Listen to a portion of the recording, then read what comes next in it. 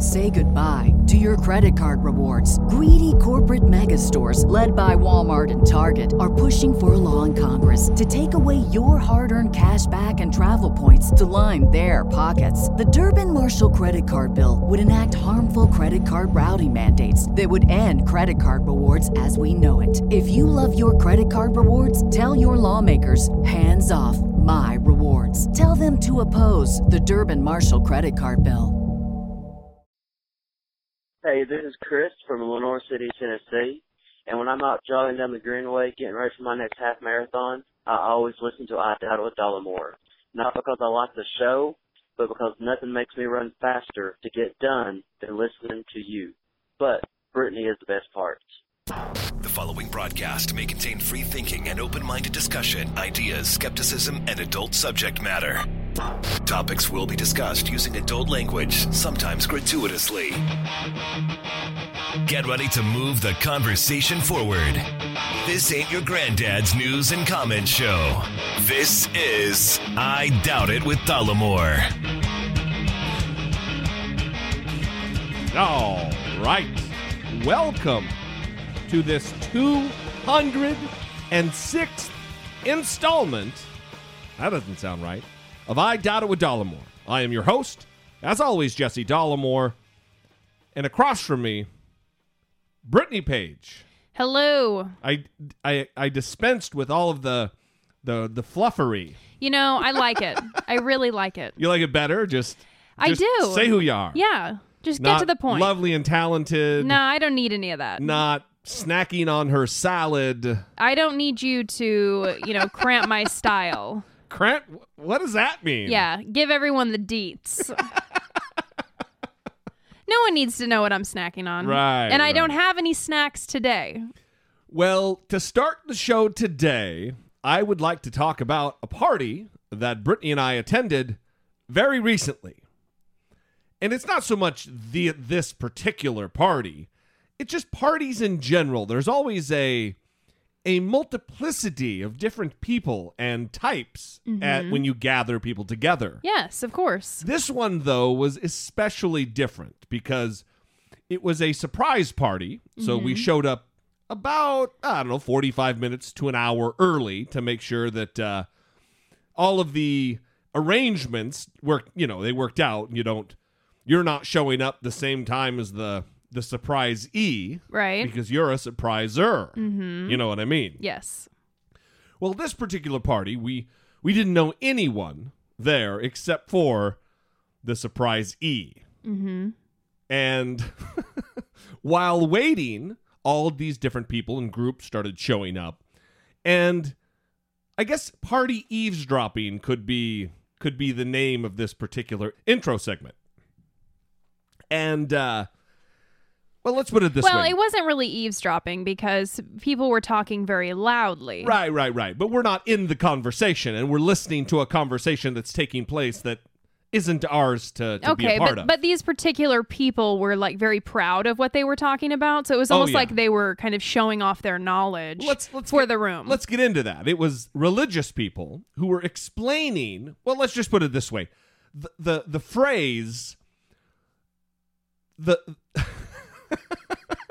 The phrase, the Bible has a more nuanced view of slavery, was said in the context of, well, at the time, all of the other different legal systems and civilizations surrounding the people of the Old Testament, they were much harsher about slavery than in the Bible. And Brittany and I are listening to this and looking at each other with kind of a weird confluence of horror and amusement. I've never heard that before. I probably have heard it before, but I've never heard it with my ears. Well, the direct quote was, the Bible presents a more nuanced view of slavery. Right. Nuanced. A more nuanced view of slavery? From the creator. What's a nuanced view of the universe? Of slavery? Right. Seems like it's a pretty clear-cut thing. It's okay to own people. Period. or it's not okay. Well, not according to the Bible. Right, but, more... The Bible, it's A-okay. Slavery, good to go. For morality's sake, it is not okay. Right. There's no nuanced view that needs to be taken into consideration. Slavery, bad. Yes, that's it. It's pretty simple. Right. You don't need a nuanced view. Zero nuance to be had. If someone is doing work for you, they should be paid. They should not be owned in order to do that work. It was interesting being on the sidelines of this conversation because the religious people were saying, they used the word progressive at some point. They said the Bible has a more progressive view. Right. That's right. And the person they were talking to said, okay, I'm kind of confused by your use of the word progressive. When talking about the Bible and slavery. And that person who was questioning them was earnest. She was earnestly wanting to get to the bottom of it. Right. It wasn't, she didn't have an axe to grind at all. Right. It wasn't said in the tone that I just used. She was flummoxed by Yes. it. Yeah, very weird.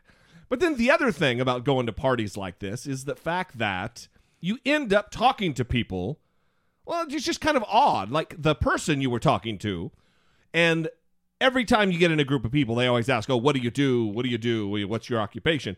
And Brittany's explaining that she's going to grad school. Yeah, and I said I'm working on my master's in clinical psychology, working as a marriage and family therapist trainee. And the person I was talking to said, well, are you sure that you're going to be able to get a job? Because a lot of people, they get these fancy degrees and then they can't find a job. And I also went on to say that they went to school for 1 year and got a job right away. Yeah. So, which is like red flags for you. Oh my God, you might as well go into whatever field they were in because this quote unquote fancy schmancy degree, it might lead you to a path of ruin. Right. It's not as though I chose a field that I wanted to be in for a reason. Right. I just want a quote-unquote fancy degree. So I naturally just nodded. Yeah. Hopefully I'll be able to get a job. Don't know. Right. I mean, what am I supposed to say to that? You're already working in the field. I was very confused. Anyway, parties are weird because I never really find a lot of normal or what I would consider normal people. Well, it makes me think of how often I've said dumb things to people at parties and they sit around, they leave the party and they're like, oh, this idiot said this to me. I wonder how many times I've done that to somebody. Yeah. There has to be a time where I've been completely clueless and said something dumb. Right. So I understand it happens, it's an awkward situation maybe, and something awkward is said. I don't know, but it was very weird to deal with what was going on. Well, it was just an odd group of people. It's just interesting to me when you go to a party, especially a party like this, where there are so many different groups from different aspects of the surprisee of his life. Mm-hmm. You've got the religious people who are attached to him and his life somehow. And then you've got his work people. And then you've got family. Mm-hmm. It's like worlds colliding. Yeah. It wasn't... all different kinds of people. Like where we were sitting. And then also there's the segregation aspect where people they naturally kind of flow to their own little area. And like the religious table was the religious table. It wasn't mixed in with the work group. No. Well, you go where you're comfortable. Yeah, I guess so. So anyway, good time. Always a good time. Just kind of an interesting social commentary, I guess. For sure. All right. Well, before we move on, I want to drop the phone number, 657-464-7609. Of course, you can email a voice memo from your smartphone to idoubitit@dollamore.com. Before we move on, I would like to read... Well, I'm not going to read it, but an email from a listener. Greetings, Jesse and Brittany. The great shows keep coming from you two. The CNN clip featuring Stephen Miller in episode 205 was quite illustrative of the technique Drumpf and his team employ. The one where a person... Hang on. I don't want to be laughing over your... This Drumpf thing still makes me laugh. I think it's genius and it's funny. So anyway, sorry, I don't want to interrupt the email. Go ahead. You know, the one where a person spews so much bullshit in 30 seconds that one's opposition cannot possibly shovel it all up in their allotted time.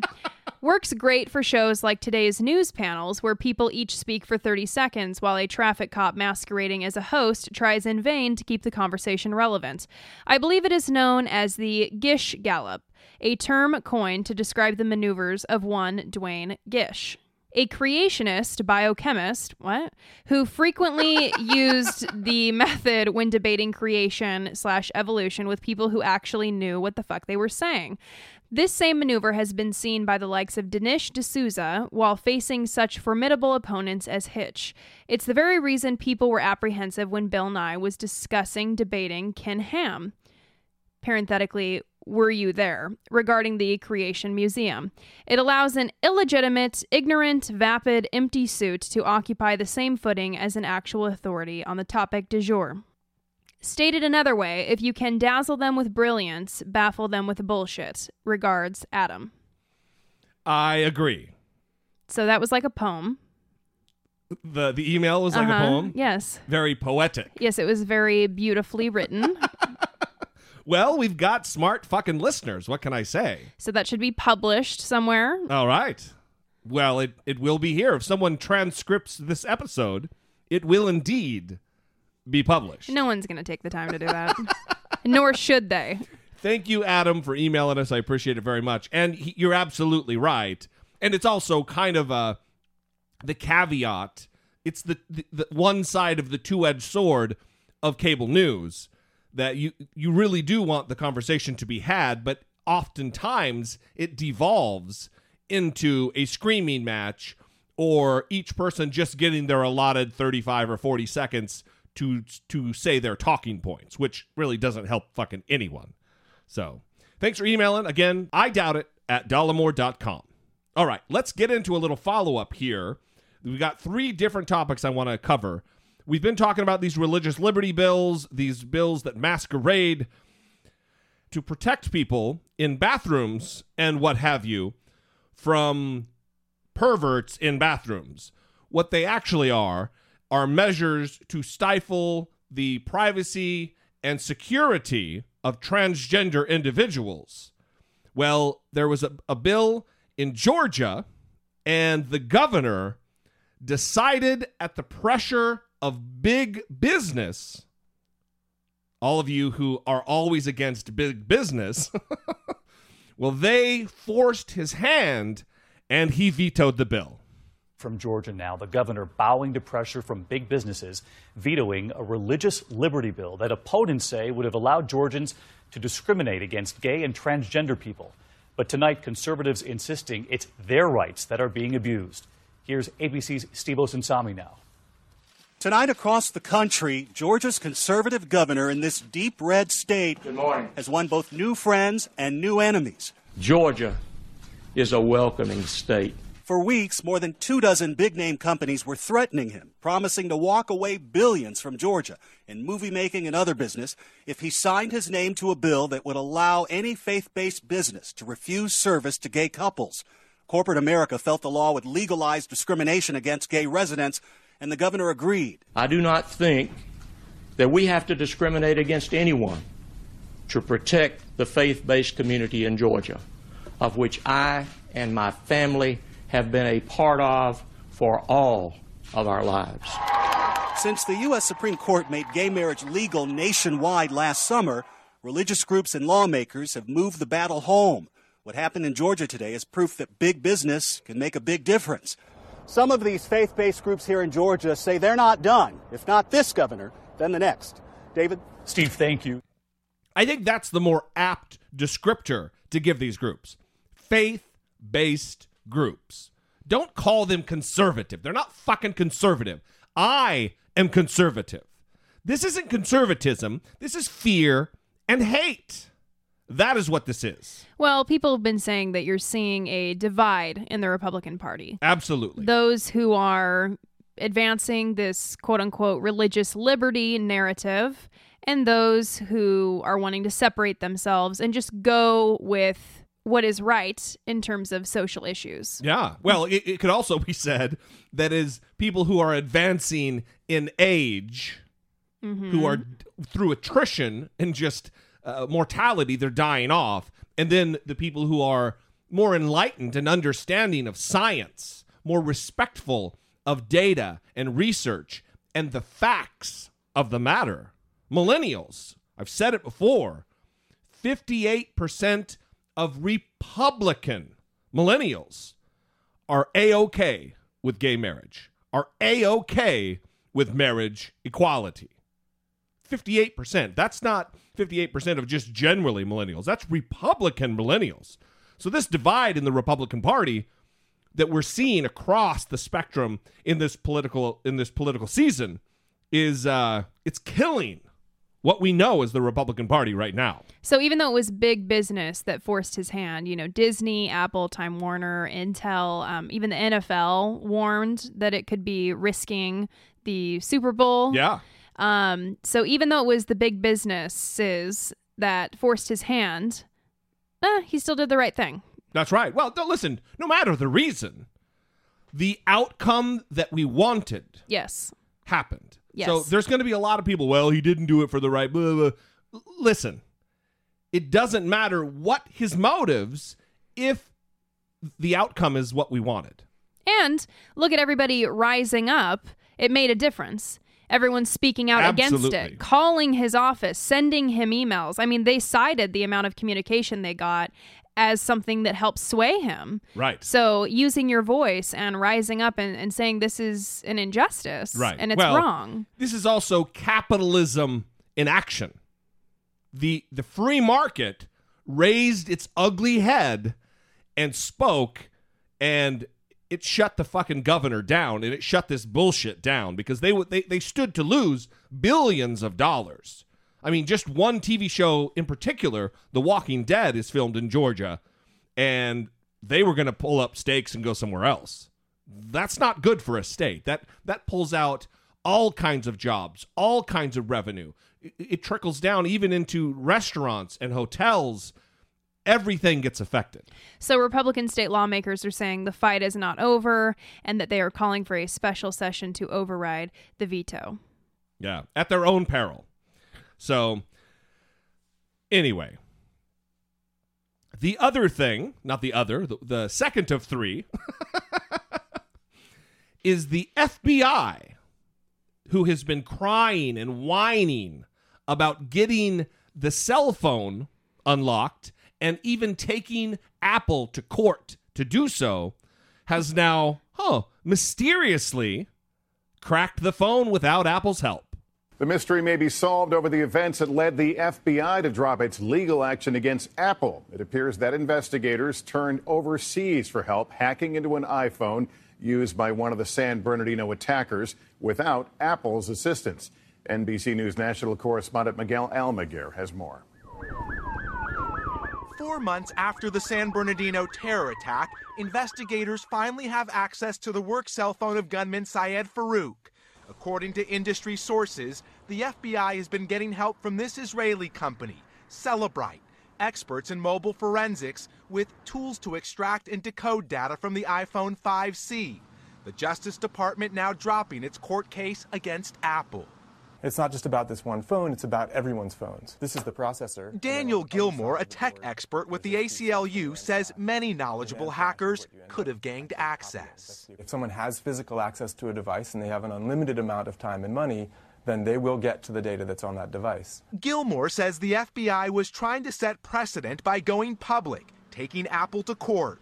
Across the country, law enforcement has hundreds of cases from crimes where investigators desperately want access inside locked smartphones. Apple says the company will continue to work with investigators, but people around the world deserve data protection, security, and privacy. The FBI Assistant Director in Charge, David Bowditch, says, "I am satisfied that we have access to more answers than we did before." The FBI has now shown that there's a way of getting in, and that will make people feel insecure.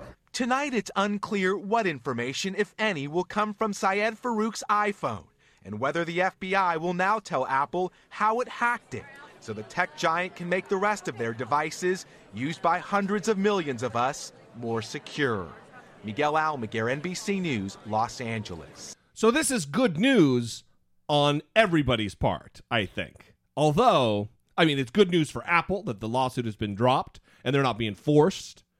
Their hand is not being forced to create new software with a backdoor for the FBI and the NSA and the CIA and any other law enforcement agency that wants in.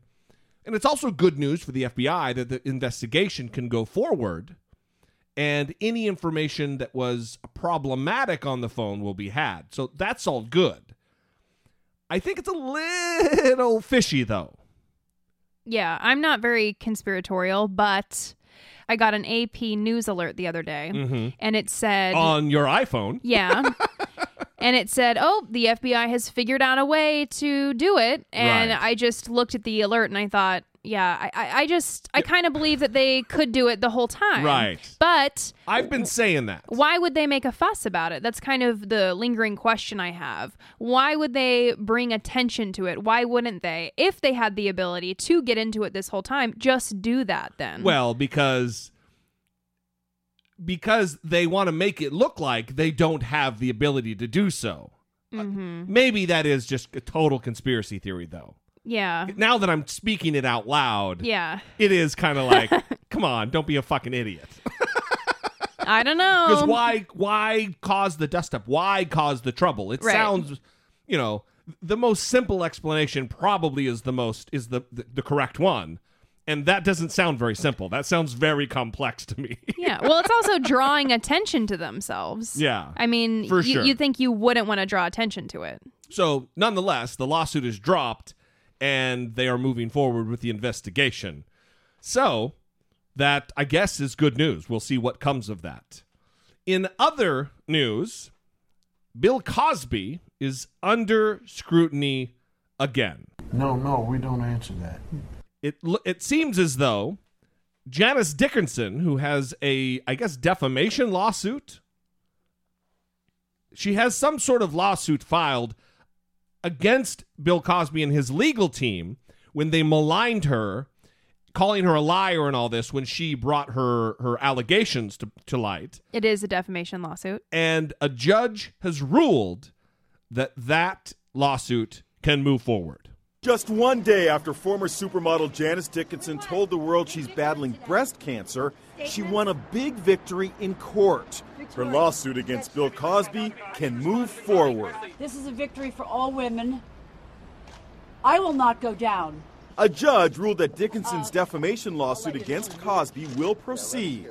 Cosby's lawyer had sought to dismiss it. Dickinson filed the suit last year after the comedian's legal team called her a liar, denying her allegation that Cosby drugged and raped her back in the 1980s.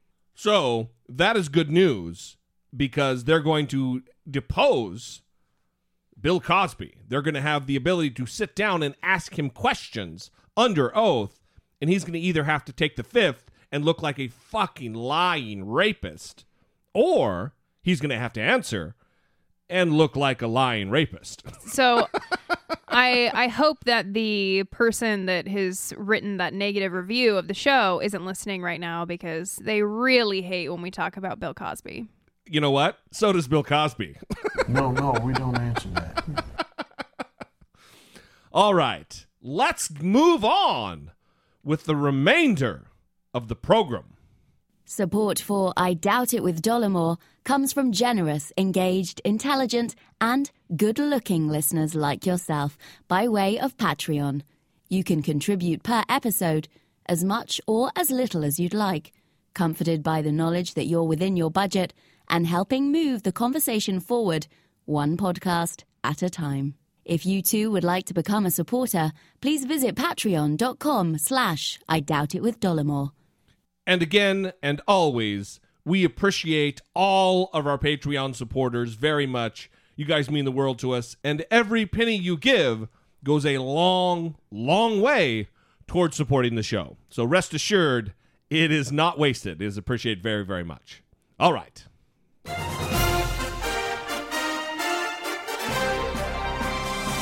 Dollamocracy 2016. facing down pessimistic politics with realistic optimism. So Corey Lewandowski, the campaign manager for Donald Trump, the guy with the faux military haircut, the I used to be a Marine high and tight haircut, who denied having jerked the arm of a Breitbart reporter, former Breitbart reporter, because her employer did not support her. That's right. And bruising her arm. Well, it looks like that's not maybe the case. Right. He's been charged with 1 count of simple battery for intentionally touching Michelle Fields. Donald Trump's campaign manager under fire tonight, charged with battery. Trump defending him. That manager, Corey Lewandowski, Trump's most trusted advisor, now facing a criminal charge. Police say he grabbed a reporter at a campaign event. Tonight, images from newly released video, the reporter wearing white there. You can see Donald Trump, Lewandowski behind them, the battery charge coming just today. The video appearing to show Lewandowski reaching in, and tonight Donald Trump with a very different version of what happened. ABC's Jonathan Karl takes us through the video and Trump's response tonight. Tonight, Donald Trump is standing by his embattled campaign manager. And I know it'd be very easy for me to discard people. I don't discard people. I stay with people. It comes after police released that new video taken from an overhead security camera at Trump's own golf club. There's Trump making his way through the crowd, reporter Michelle Fields by his side in the light-colored jacket, campaign manager Corey Lewandowski right behind him. Now watch as Fields tries to ask a question. Lewandowski moves forward, appearing to grab her and pull her back away from Trump. Look closer as Lewandowski reaches for the reporter, gripping her arm. I felt someone pull me from behind. I caught myself and didn't fall to the floor. I mean, it felt like it was a huge force, like the person was trying to get me on the ground. The campaign manager called Fields delusional and insisted he never touched her, that he never even met her. And shortly after the incident, Trump himself seemed to agree. But the Secret Service was surrounding everybody.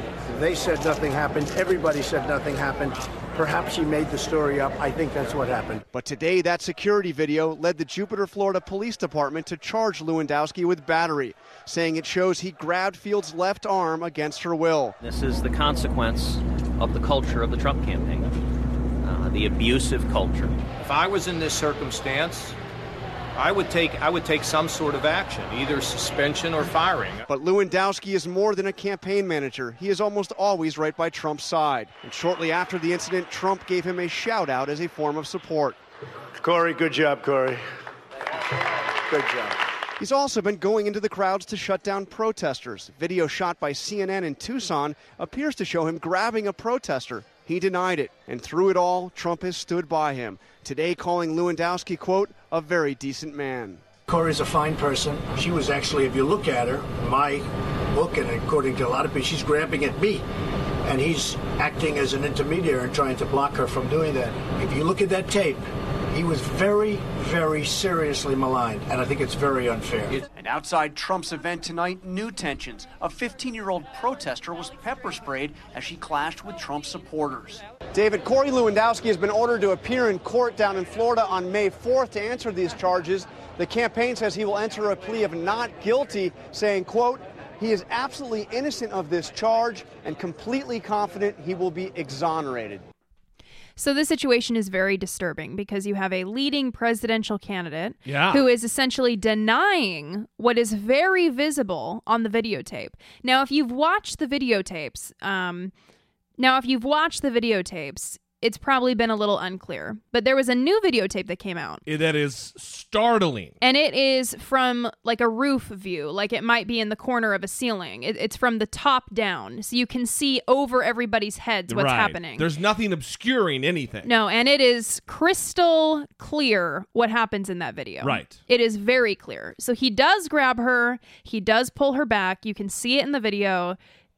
It's crystal clear, seriously. Listen, he's a skinny little wannabe tough guy douchebag who put his hands on a woman who was doing nothing but her job. She's a reporter, and she was a reporter for a conservative news outlet. Breitbart, it's not like MSNBC. It's not like the Daily Kos. She's a reporter for a right-wing maybe even farther right than Fox News. So Jesse's pretty riled up about this. It pisses me off. So Corey Lewandowski tweeted shortly after this happened, shortly after he was accused. Okay, it's been a couple days. Mm-hmm. I mean, there was a time lapse between the time that this happened and that he's been arrested. So back on March 10th, he tweeted to Michelle Fields and said, "You are totally delusional. I never touched you. As a matter of fact, I have never even met you." Right. Now, this is disgusting because it is very clear that he touches her on the video. It is crystal clear on the video. He snatches her arm in a violent manner. He jerks her back. And they have multiple forms of evidence that supported this charge, which is there's a recorded conversation between Michelle Fields and someone who works for another organization. Washington Post, I think. And they're talking about what just happened. She said, "Whoa, did you see that?" And the guy says, "Yeah, he grabbed you." And she says, "I almost fell back. I can't believe he grabbed me. You should have felt how hard he grabbed my arm." Right. And they're talking about it right after it happened. So they have audio of that. They have the video of it happening. I mean, It's open happened. and shut. It happened. And now Donald Trump is trying to muddy the waters by saying shit like, "Oh, well, she had a pen in her hand. Was that a knife? We don't know what that is." Even if that's the case, it's not your job, Corey Lewandowski, to be grabbing reporters and obstructing them from their First Amendment rights under the Constitution. If there was a security threat, he has a very capable Secret Service detail to do that. They don't need you and your fake bullshit military haircut intervening. So CNN held a town hall yesterday, and Anderson Cooper moderated it. And this was a topic of conversation for all of the candidates, John Kasich, Ted Cruz, and Donald Trump. They asked all of them, if this had happened, well, not Donald Trump, they asked Ted Cruz and John Kasich, if this because it did happen with Donald Trump. If this had happened with your campaign manager, if your campaign manager was charged with simple battery, and this was a conversation that was happening, would you fire your campaign manager? And both Ted Cruz and John Kasich said, yes. Yeah. Yes, well, I would. Ted Cruz has already let people go who did things. There was the guy who doctored the video to make it look like, or doctored the audio of a video to make that made it look like Marco Rubio said, "You won't find the answers to what you're looking for in the Bible." Like some ridiculous thing. And of course, Pastor-in-Chief Marco Rubio's not going to say. Right. And Ted Cruz shit-canned the guy. So right. That's what you do. Even if the candidate knows of what's going on, he has plausible deniability, and that's why they do that. But that's the way it works. You don't stand by your man when he's assaulting female reporters. But Donald Trump isn't just standing by Corey Lewandowski. He's going so far as to say, should I sue Michelle Fields? Oh, yeah. She was coming up to me, grabbing at me, asking questions. And that's the other thing. She didn't grab him. You can see all these still frames that I've seen.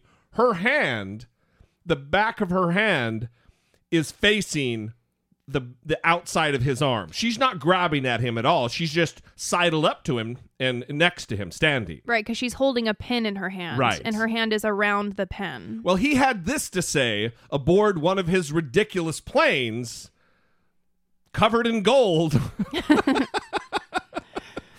And he gave a statement. I can only say Corey's a fine person. I looked at the tape, but the tapes were supplied by me. You know, those tapes, just so you understand.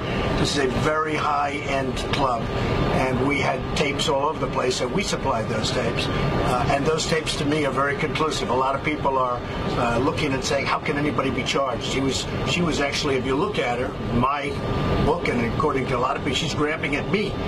And he's acting as an intermediary and trying to block her from doing that. The news conference was over. It was done. It was finished. And she was running up and grabbing and asking questions, and she wasn't supposed to be doing that.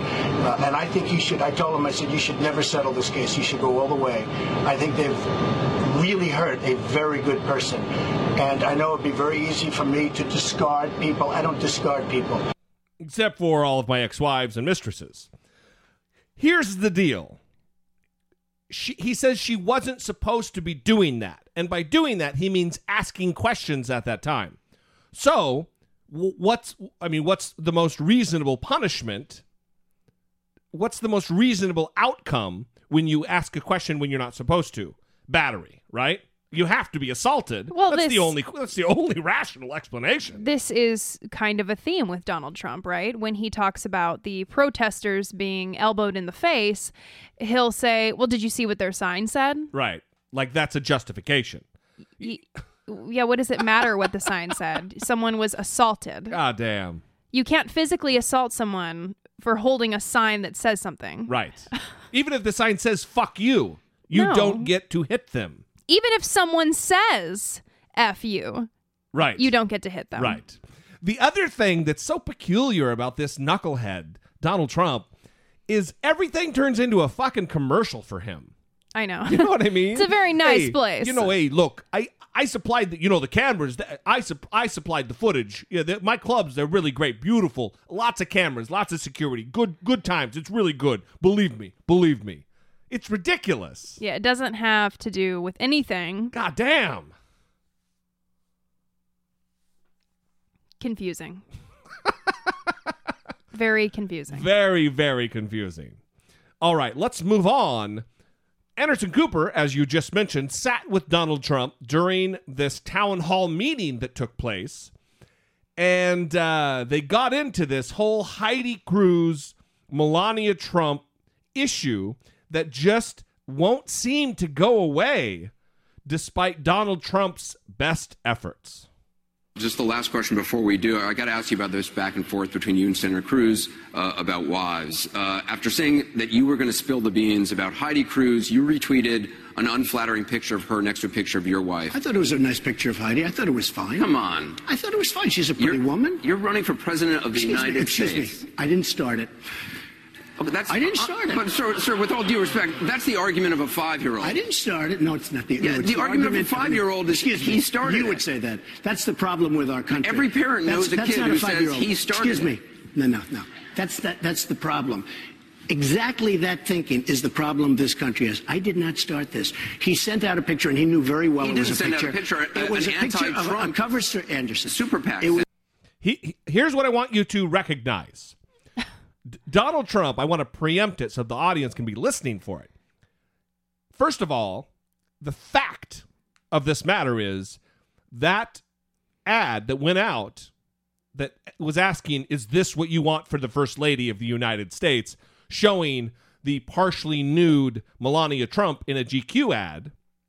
I'm not making a judgment about that at all, about her doing the ad or them running the ad.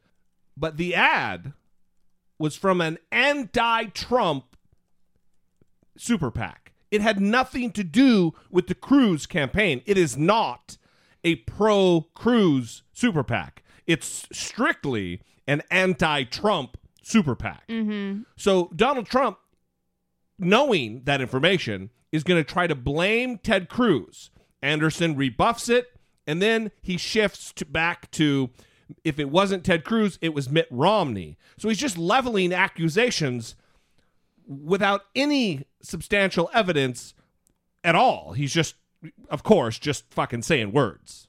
There's a cover story of a picture taken by Antoine Verglas, one of the great photographers of the world, by the way. My wife was a very successful model, like one of the most. It was a picture for the cover of GQ, which is a very good magazine. This wasn't even it wasn't even a.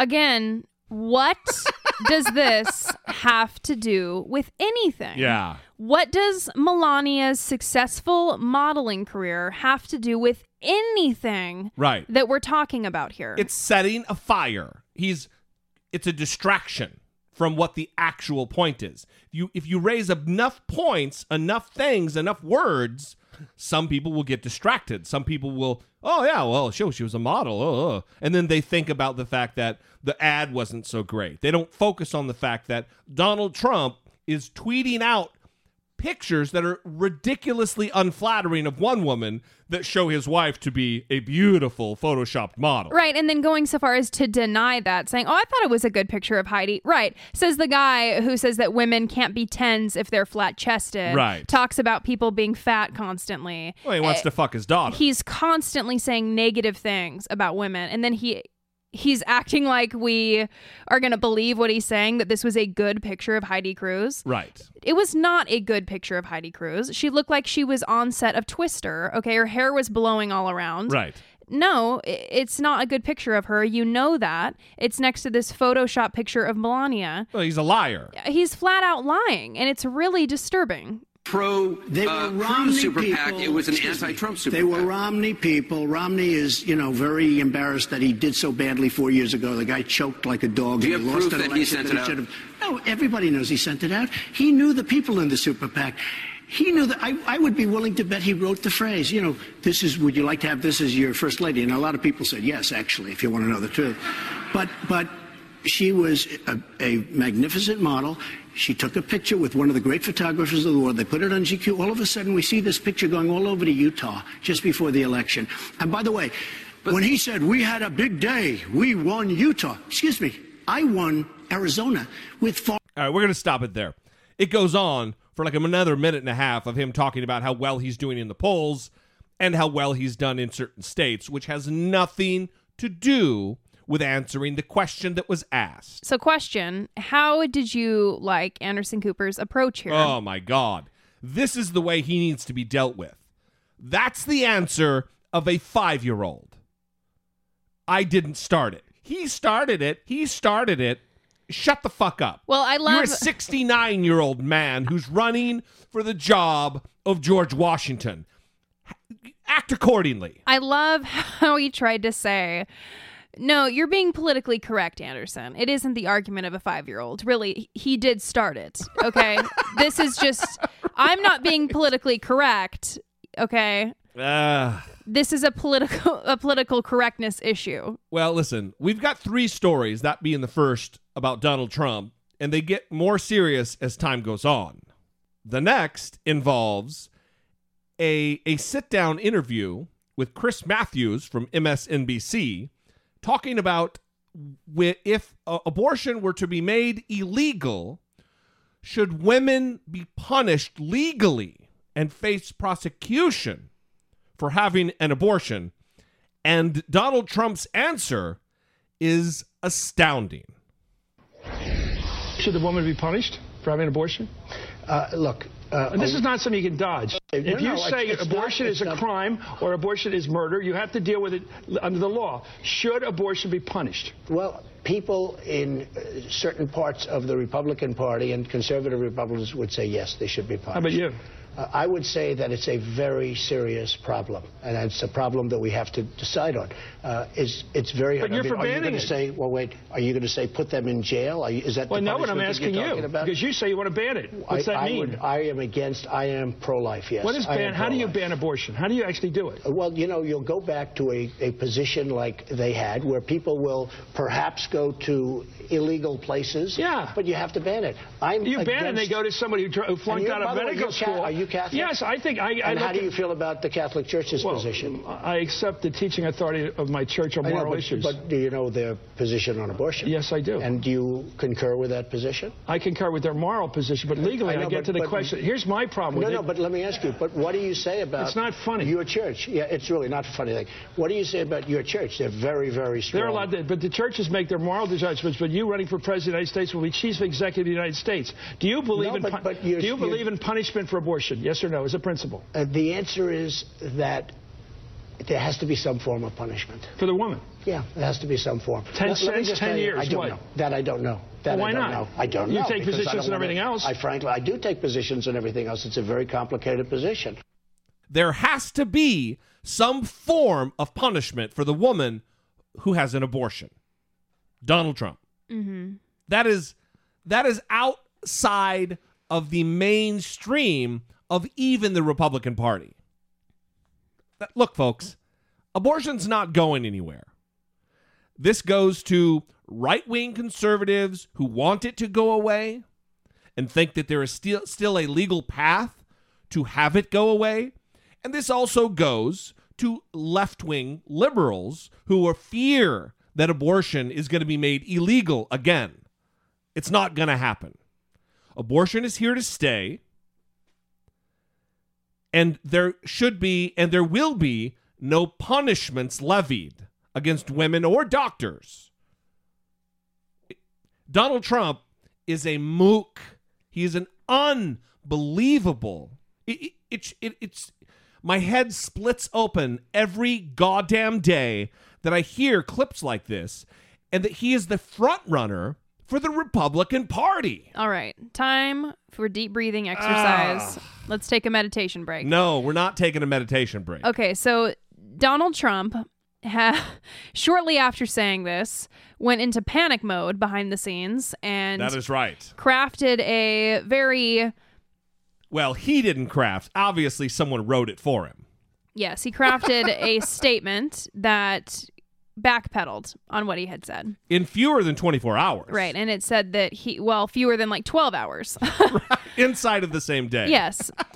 And he said that the woman wouldn't be punished if, in this hypothetical situation, that abortion was illegal, that the doctor would be the one who would be punished. The doctor who performed the procedure. Asinine.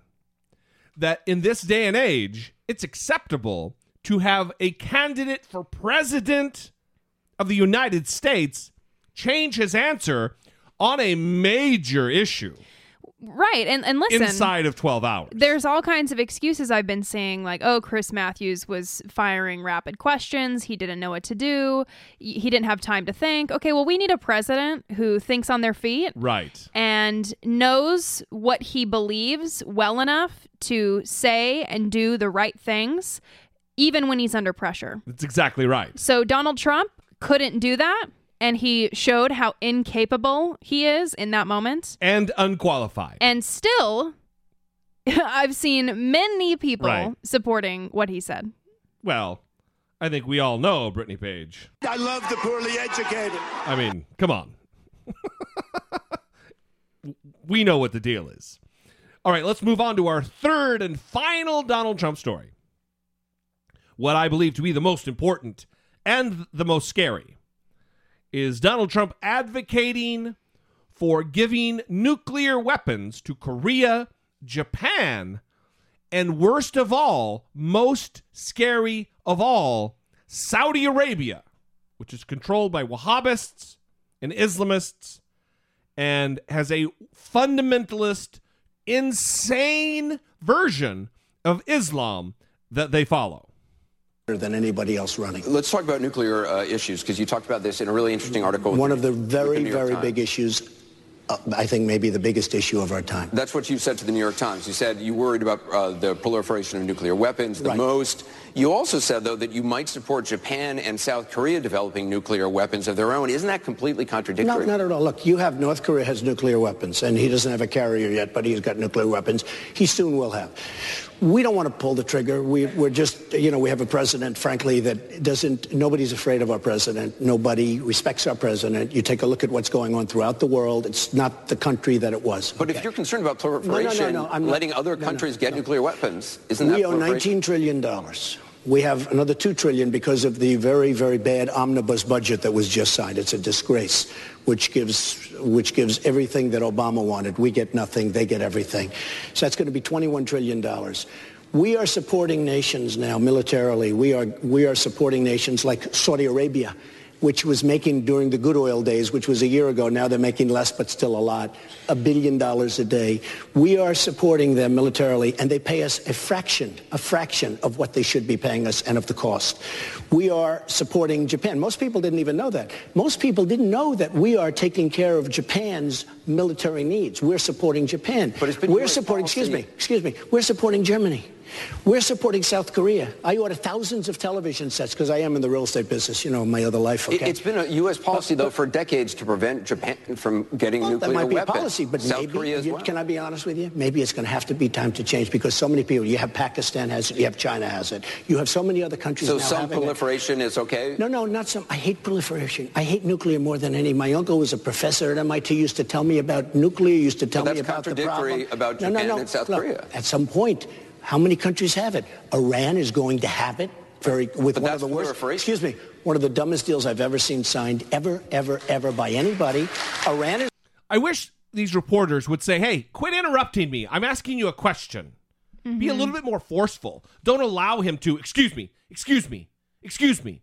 It is maddening. Is it just me, or am I losing control of my goddamn faculties in anger over the continued, they just let him run amok?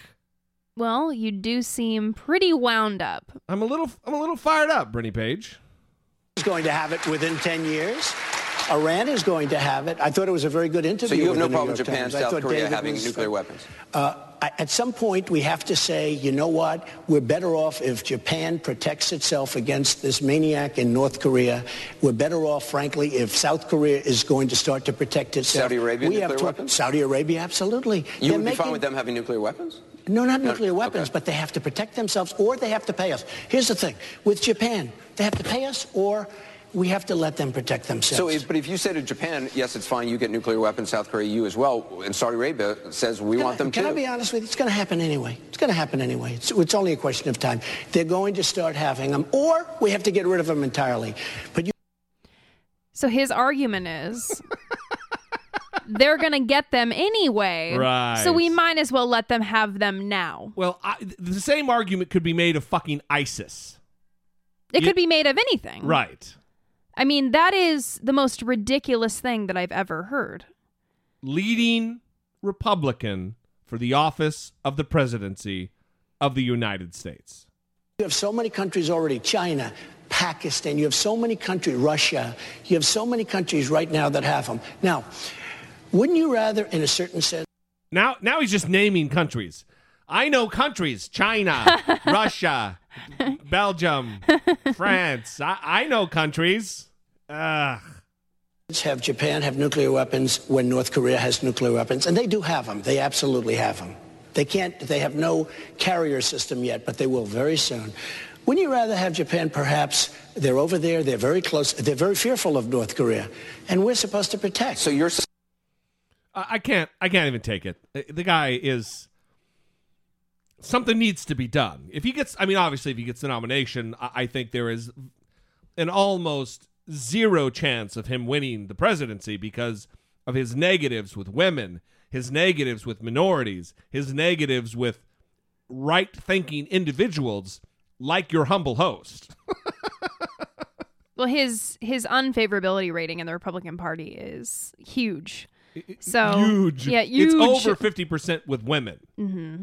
I mean, you can't But win. he's still winning, so I don't know. Well, but he's right now at 30%, and he has maintained that 30%. The ceiling. Right, he's hit it. He's not getting any more popular. He's not gaining any more votes. So, anyway, I'll take it down a notch, and let's talk about Obama, who recently gave a speech and kind of directed the media about, how they should be covering this presidential election and these candidates. And good old Jake Tapper from CNN, kind of took issue with Obama maybe being the wrong messenger to the media. President Obama last night offered a strong media critique, telling us to hold presidential candidates accountable for what they say, question their policies, call out debatable claims. President Obama made many salient points. His message was a good one, but was President Obama the right messenger? The media critic-in-chief had some tough love for journalism Monday night. Because while fairness is the hallmark of good journalism, false equivalency all too often these days can be a fatal flaw. Imploring us to do a better job at covering campaign 2016. A job well done is about more than just handing someone a microphone. But it's to probe and to question and to dig deeper and to demand more. The president's criticisms were well said and quite apt. But for many journalists, the messenger was a curious one.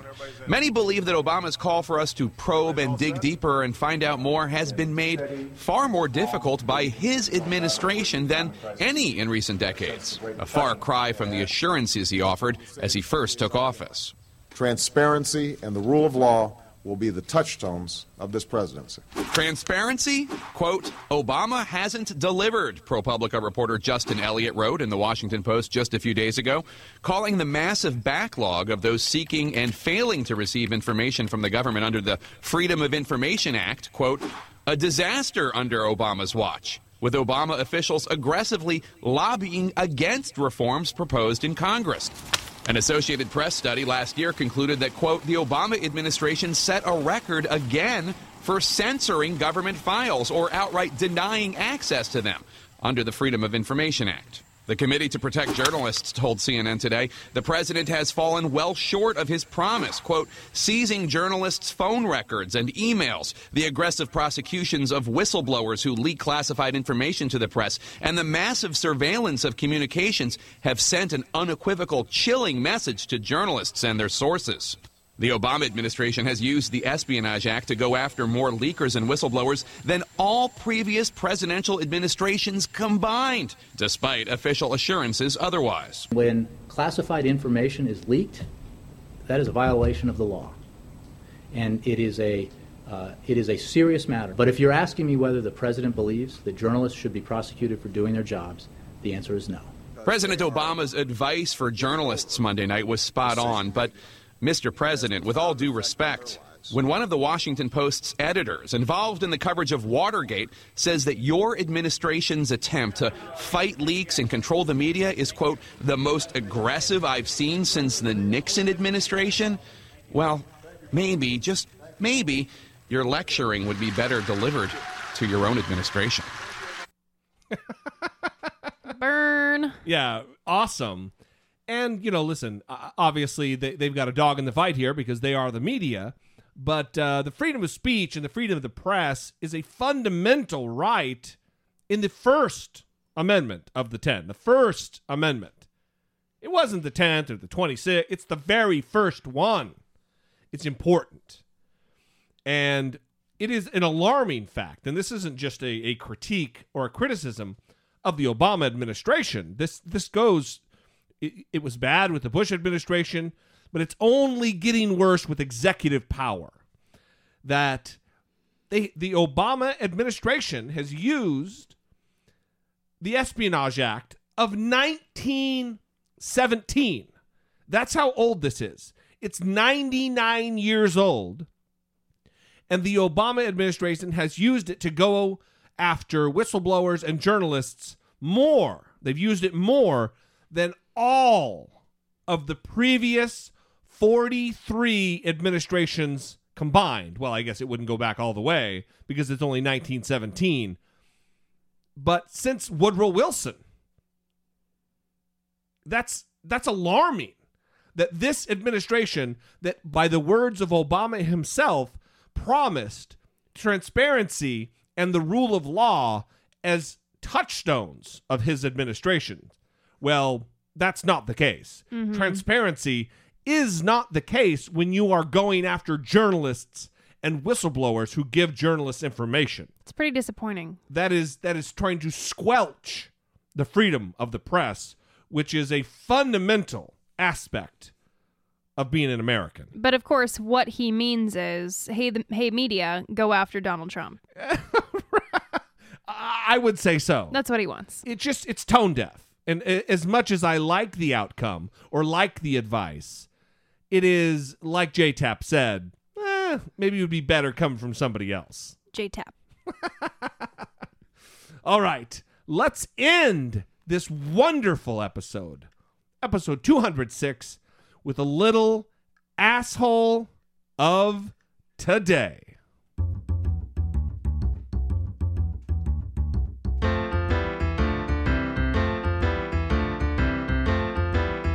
It's the asshole of today. So this is another story that's going to terrify you for your next surgery or anytime you're knocked out in any sort of procedure in a hospital. Listen, when I go under the knife and I'm under anesthesia, what I want most, even secondary to safety and professionalism, I like for nurses to be taking dick pics. A New York nurse who took pictures of an unconscious patient's penis turned in her nursing license, according to the New York State Education Department. Oh, boo. The state accepted Kristen Johnson's request to surrender her license, according to a March 17th statement. Johnson, quote, did not contest the charge of moral unfitness in the practice. She was arrested in May of 2015 after an investigation concluded that she took pictures of 2 patients at Upstate University Hospital in 2014 and sent them to her coworkers. Wow. She initially faced a felony charge, but her sentence was reduced after she agreed to give up her license as a part of a plea deal. She will also serve 3 years probation for taking the unlawful surveillance pictures. What is the deal? Nursing is a helping profession. Don't these people go into this work because they have a passion for helping people, or is it just a fucking paycheck? See, I can't stop being fired up. Why did you choose this story? Don't tell people I chose this story. I blame you. Okay, well, I don't really understand this either because, like you said, this is a helping profession. Right. And not only that, you're sending it to your coworkers. I mean, this isn't the kind of environment that you should be creating within a hospital where you're helping people. I mean, this is someone who's unconscious under your care. Right. And you're taking a picture of their penis. Yeah. That is just so egregious. It really is. What are you thinking? Clearly, not clearly. I mean, but typically when this has been in the news, we get some deets as to what was going on. Like the size of the dick?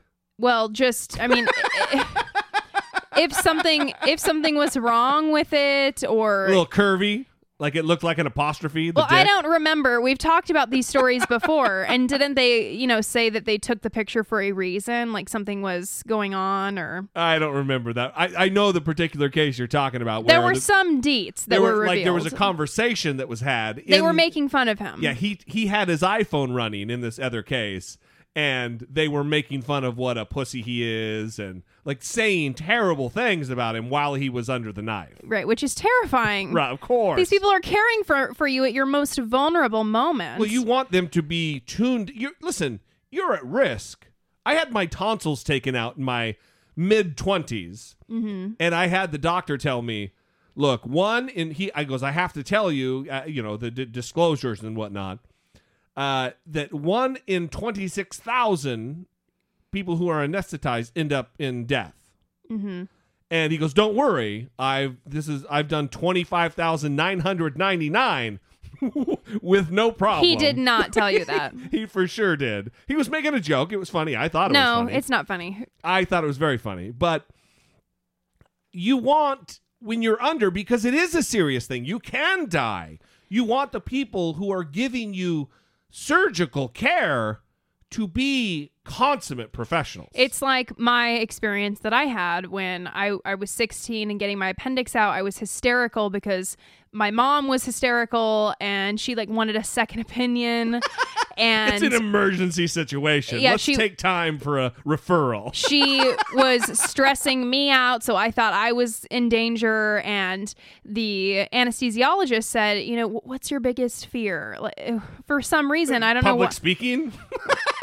I know, wanting me to talk about what I'm afraid of. So the last thing I remember, I know we've talked about this before, is me saying, I'm scared I'm going to die. And that was the last, and die was just prolonged because I was going out. I think that has been a final drop for the show. Yeah, but don't ask that question right before you put someone out when they're crying because they're afraid they're going to die. Okay? It's just tone deaf. Just for future reference. Yeah. So this nurse, asshole of today, definitely. What was her name again? Kristen Johnson. Well, so there's thousands. Yeah, thousands of Kristen Johnsons. Jesus Christ. All right, everybody. Well, that's it. We've informed you of the asshole of today and the asshole of the lifetime, Donald Trump. Of the lifetime. Of the lifetime. Of my lifetime, certainly. I mean, I wasn't alive during Hitler, but I could say that Donald Trump is probably a pretty big asshole. All right, but we're gonna leave you there. We appreciate your support. We appreciate you listening twice a week or as often as you do. If you'd like to support the show other than listening that twice a week, you can do so by going to dollemore.com, and on the left-hand side of the page, there is still a link there, just like there was last episode. There still is the link there that you can go to support the show. There's Patreon, there's PayPal, there's all kinds of different ways. We would love for you to partner with us in moving the conversation forward. It means a lot, and it helps us tremendously to take a word from Donald Trump. Until next time, for Brittany Page, I'm Jesse Dollemore, and this has been I Doubt It. The Bible has a more nuanced view of slavery.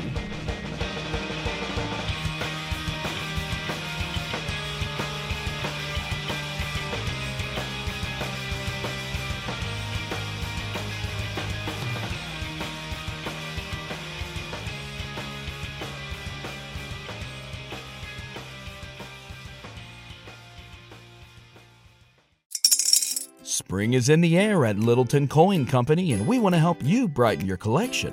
Visit us at littletoncoin.com all month long to enjoy 15% off your purchase. With a wide selection of coins, paper money, supplies, and more, Littleton Coin Company has something for every collector's taste. Use promo code SPRING at littletoncoin.com for 15% off your purchase all month long. Restrictions apply. Littleton Coin Company. Serving collectors since 1945.